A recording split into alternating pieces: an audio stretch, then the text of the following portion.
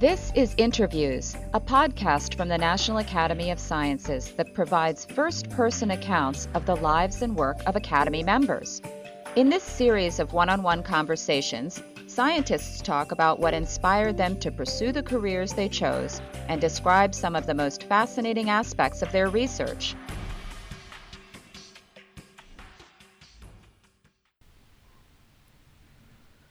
In the span of about 4 years, Tom Jordan went from flunking out of college to teaching at an Ivy League university. But that dramatic turnaround isn't the only drama in Jordan's life. The Panama-born geophysicist specializes in the drama of the deep.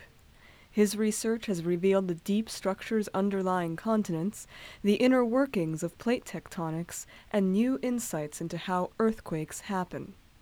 Tom Jordan is the W. M. Keck Professor of Earth Sciences at the University of Southern California, where he also directs the Southern California Earthquake Center.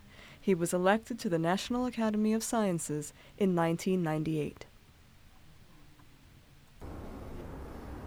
My name is Thomas H. Jordan. I was elected to the Academy in 1997, inducted in 1998. I think that's right, I'm not sure. I'm a professor at the University of Southern California. I am also director of the Southern California Earthquake Center, which is a very large multidisciplinary collaboration. Where did you grow up?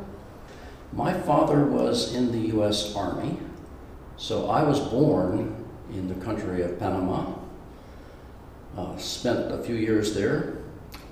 My father did many tours back in the United States and did time overseas. I ended up going to high school in Panama and came back to the States to go to college. Panama is an interesting place, obviously very tropical. I spent a lot of time outdoors as a kid, and I think that helped to orient me towards the geological sciences. My father was an infantryman, and he obviously spent a lot of time outdoors. He taught me how to read maps, and I think knowing how to read the terrain like a soldier helps you look at the world like a geologist.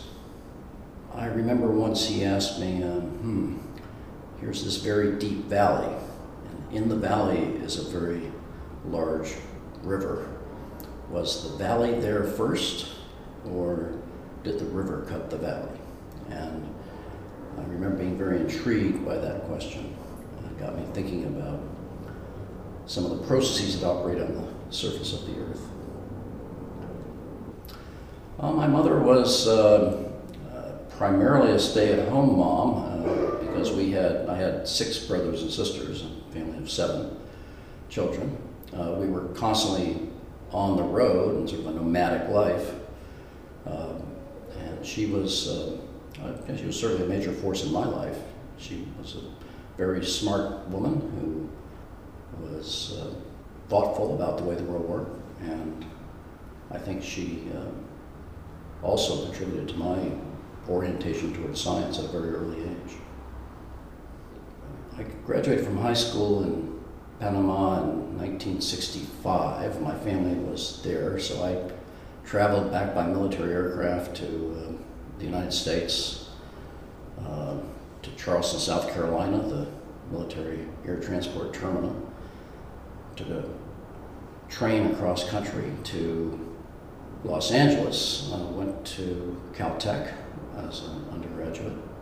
I was quite young. I had been in California in school before I went back to Panama. And at that time, California had quite an advanced curriculum. So when I ended up having to go to Central America, I had to skip a grade to sort of stay up with the material I was studying. And so that means I graduated from high school when I was 16.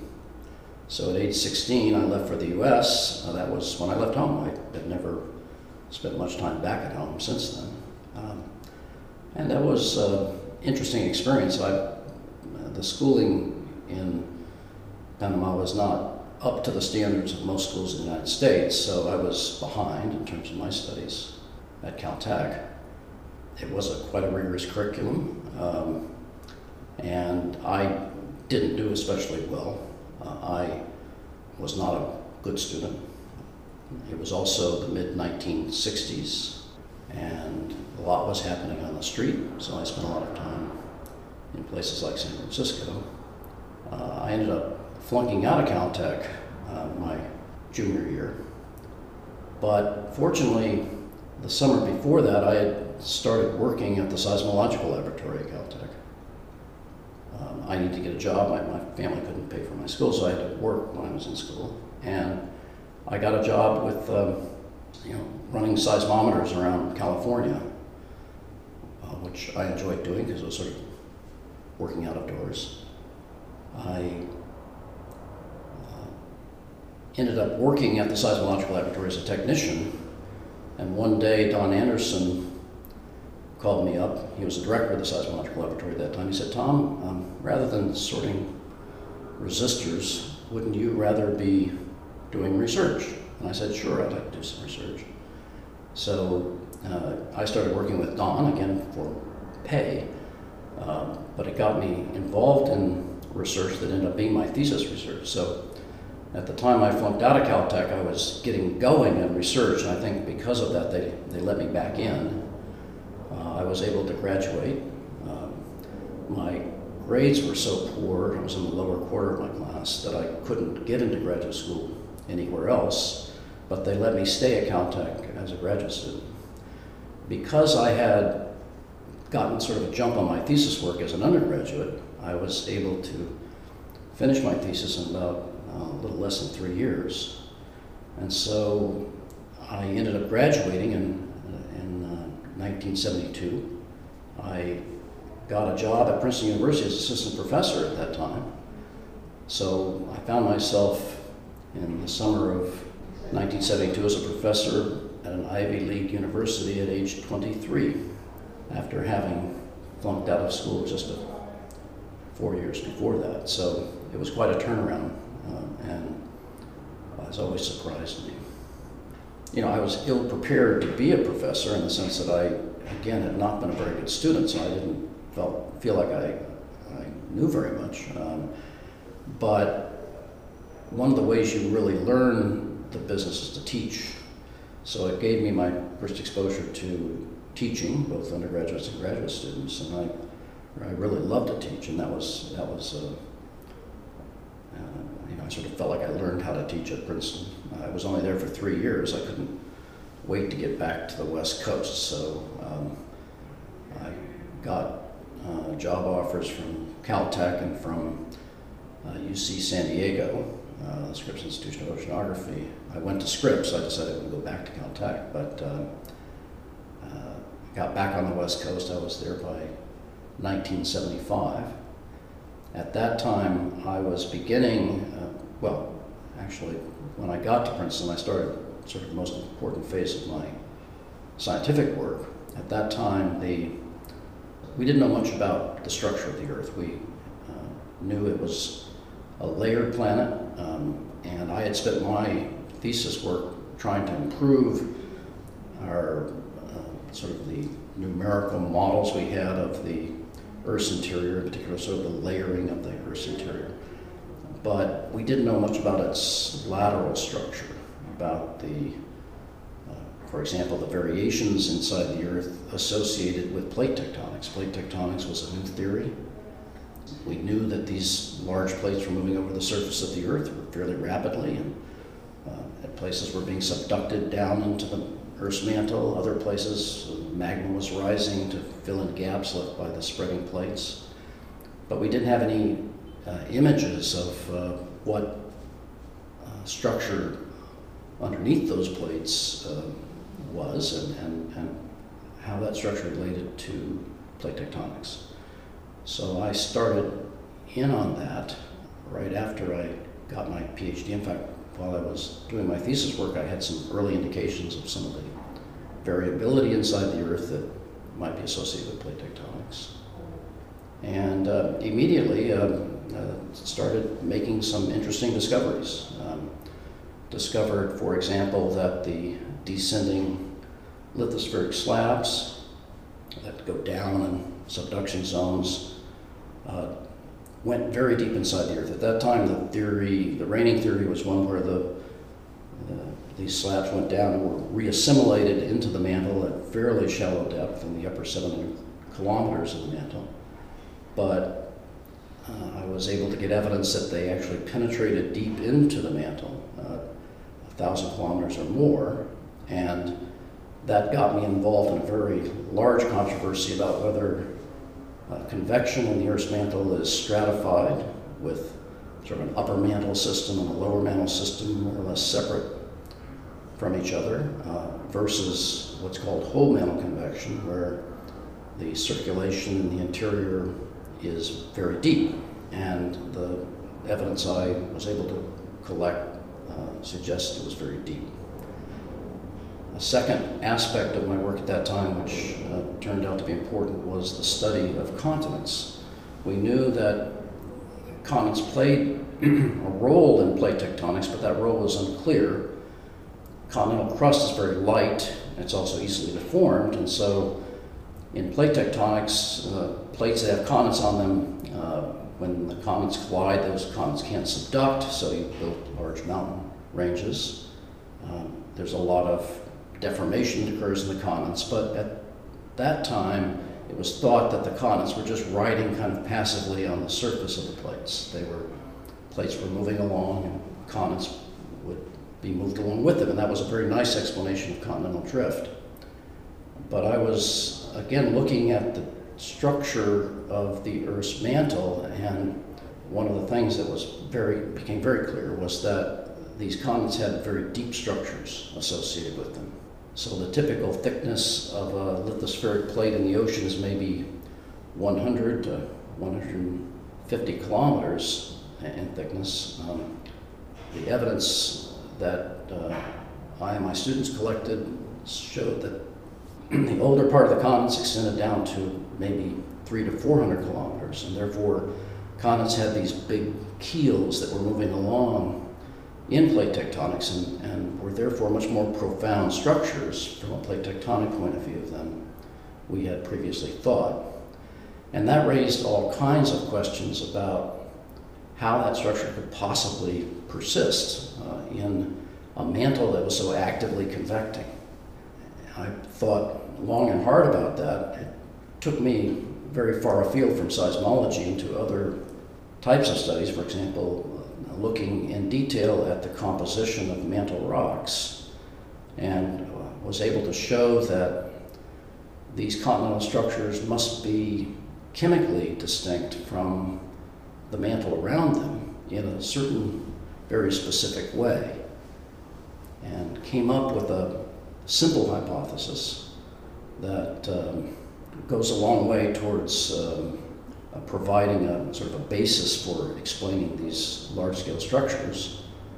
I called it the isopycnic hypothesis. It's a notion that you have these thick continental structures, these cratonic keels, that go down several hundred kilometers. They are colder than the surrounding mantle, and as rocks get colder, they get denser.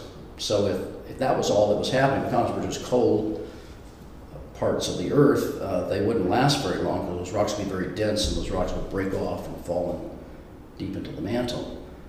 So there had to be a compensation, and in this isopycnic hypothesis, that compensation occurred through the depletion of these rocks in essentially a magmatic component, a type of rock we call basalt that had been taken out of these rocks that ended up making them intrinsically lighter than the surrounding mantle, so that there was this almost perfect compensation between the cold temperatures that made them denser and the chemical composition which made them lighter. And that theory has proved to be very successful.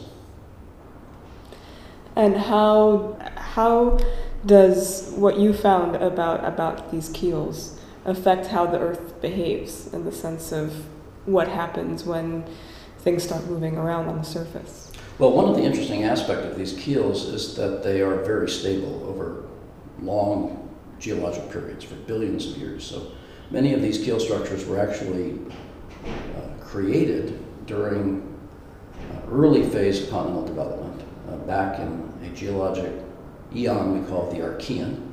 That is earlier than 2.5 billion years ago. And those structures are so stable they still exist and haven't changed much. That is a remarkable finding in an Earth that is so dynamic. And in fact, when it became clear that if these theories were correct, these structures had to exist for a very long time, a lot of people dismissed them out of hand by saying, we know the Earth just doesn't work that way. And it wasn't until the mid-'80s when people started dating inclusions in diamonds. So diamonds are not perfect, and sometimes they have little minerals locked inside of them, and those are little time capsules. You can date those minerals, and you find out that they have about the same age as the crust above them, a very ancient crust above them. So it appears that these continental keels are very important in terms of stabilizing the continents and allowing these crustal structures to persist for many billions of years. So, and that's of course very important, I think, to humans because, for example, a lot of our mineral resources come from these ancient continental regions. If those had been destroyed, we would have probably have less in the way of mineral resources to work with on the surface of the planet. I left Scripps in 1984 to go to MIT. I was still a pretty young scientist at that time, and I remember people asking me, why would you want to leave Scripps? One of the most beautiful spots in the world, lots of good science being done there, very outstanding school. But I realized one day sitting on the beach that I had better get out of there because life was a little bit too pleasant.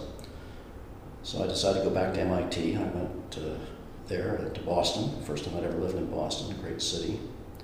I really enjoyed MIT, but much to my surprise, after 4 years of being at MIT, only 4 years, I was asked to become the head of the department there, which, being a department head of one of these big MIT departments was a different type of job.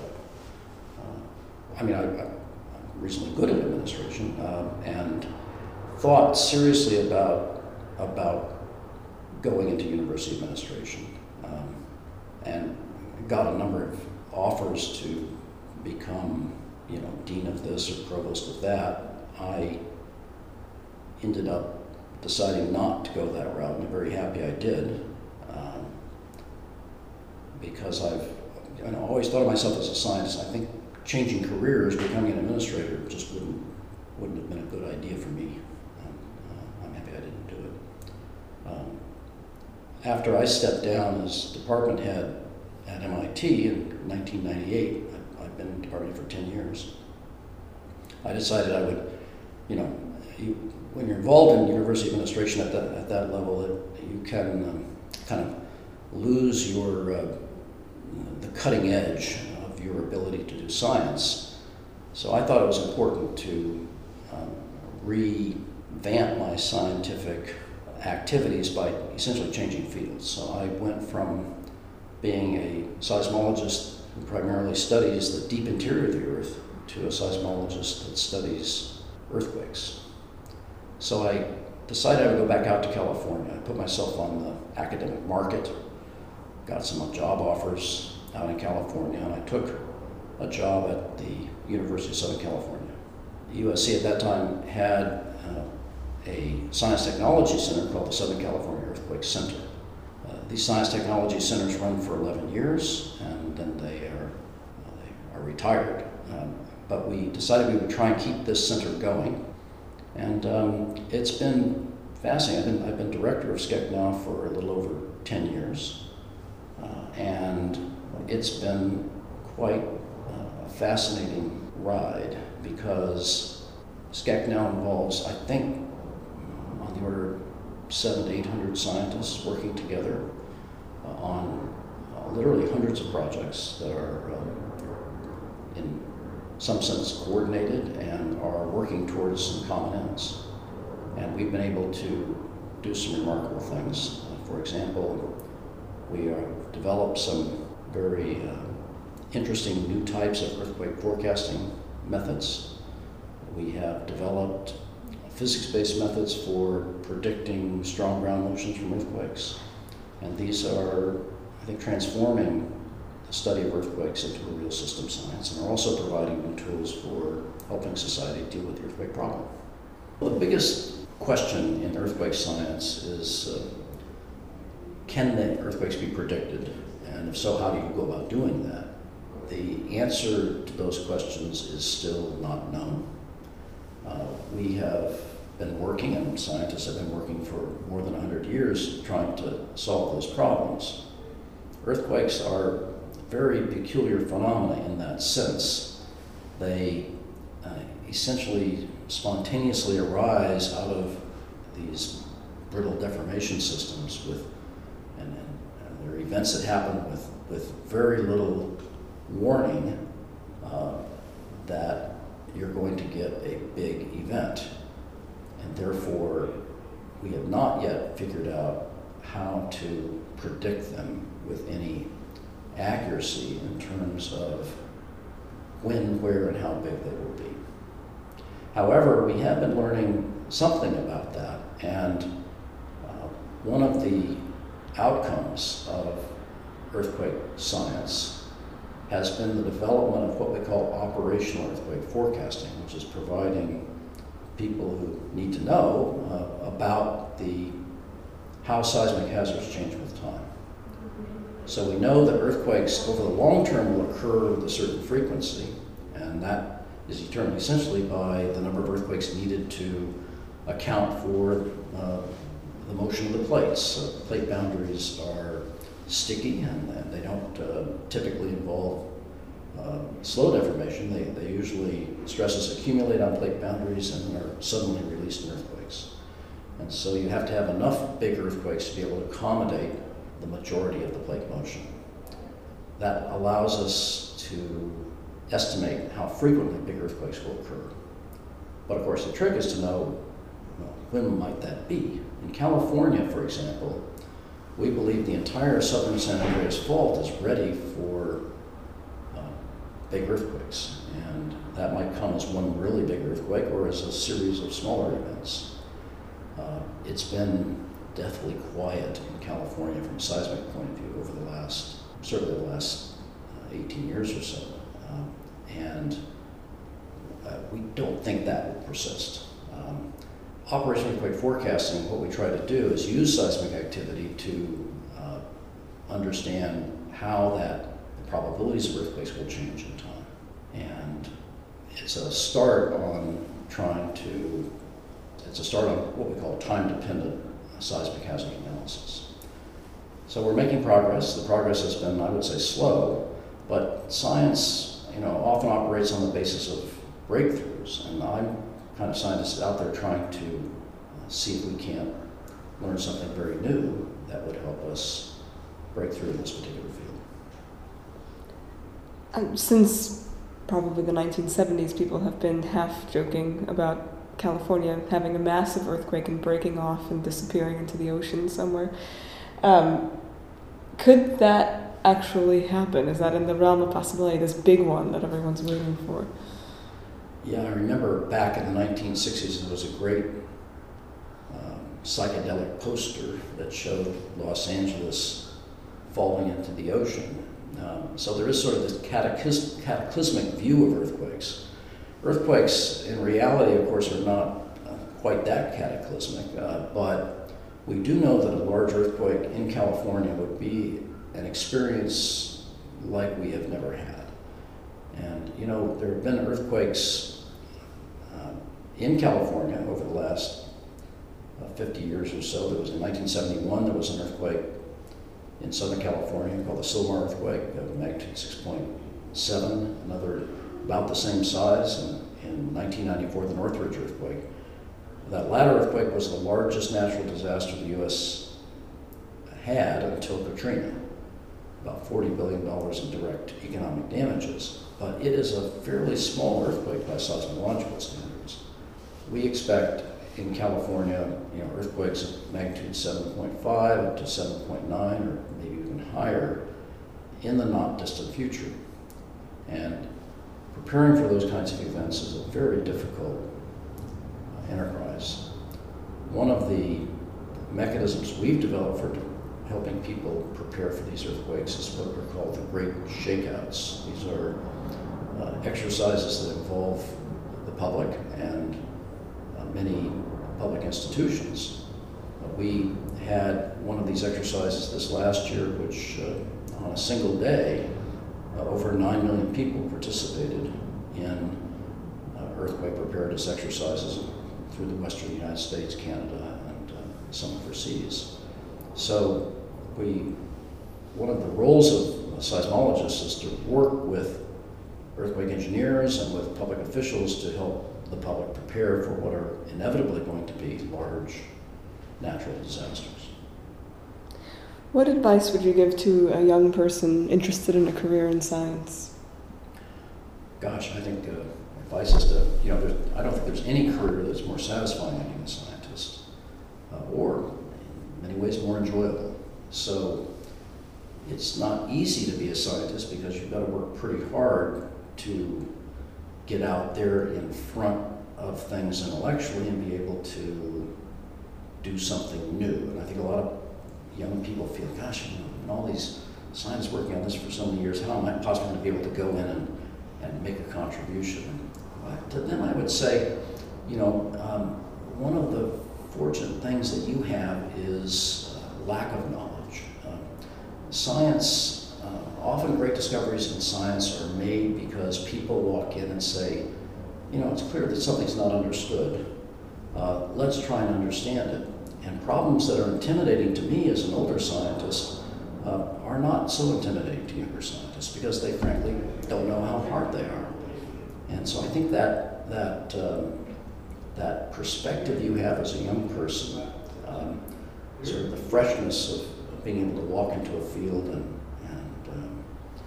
look around and ask, what really needs to be done is a tremendous advantage. And that's why so often great discoveries are made by very young people. And these discoveries, and I know this from my own experience, are made by people that don't know very much. It's not the amount of accrued knowledge that you have. It's really your energy, enthusiasm, ability to kind of penetrate into a problem and kind of crack it open. And that process is not, I won't say it's easy, but it's some of those nuts are surprisingly easy to crack if you are in the right situation to be able to work on the problem. So for young scientists that are moving into the field, I think the most important thing is to get into an environment where that type of science is really appreciated. And I think it's important for young scientists to recognize that they can make contributions at it really quickly in the field. You don't have to work on this for 20 years to be able to do something interesting. I've had many graduate students, trained many PhDs, and it's been one of the really, probably the most important aspect of my career has been my interaction with my student colleagues. And I can tell you that at least in my field, there are just many outstanding problems that are available to brand new scientists where you can really make an impact. So I would say go for it.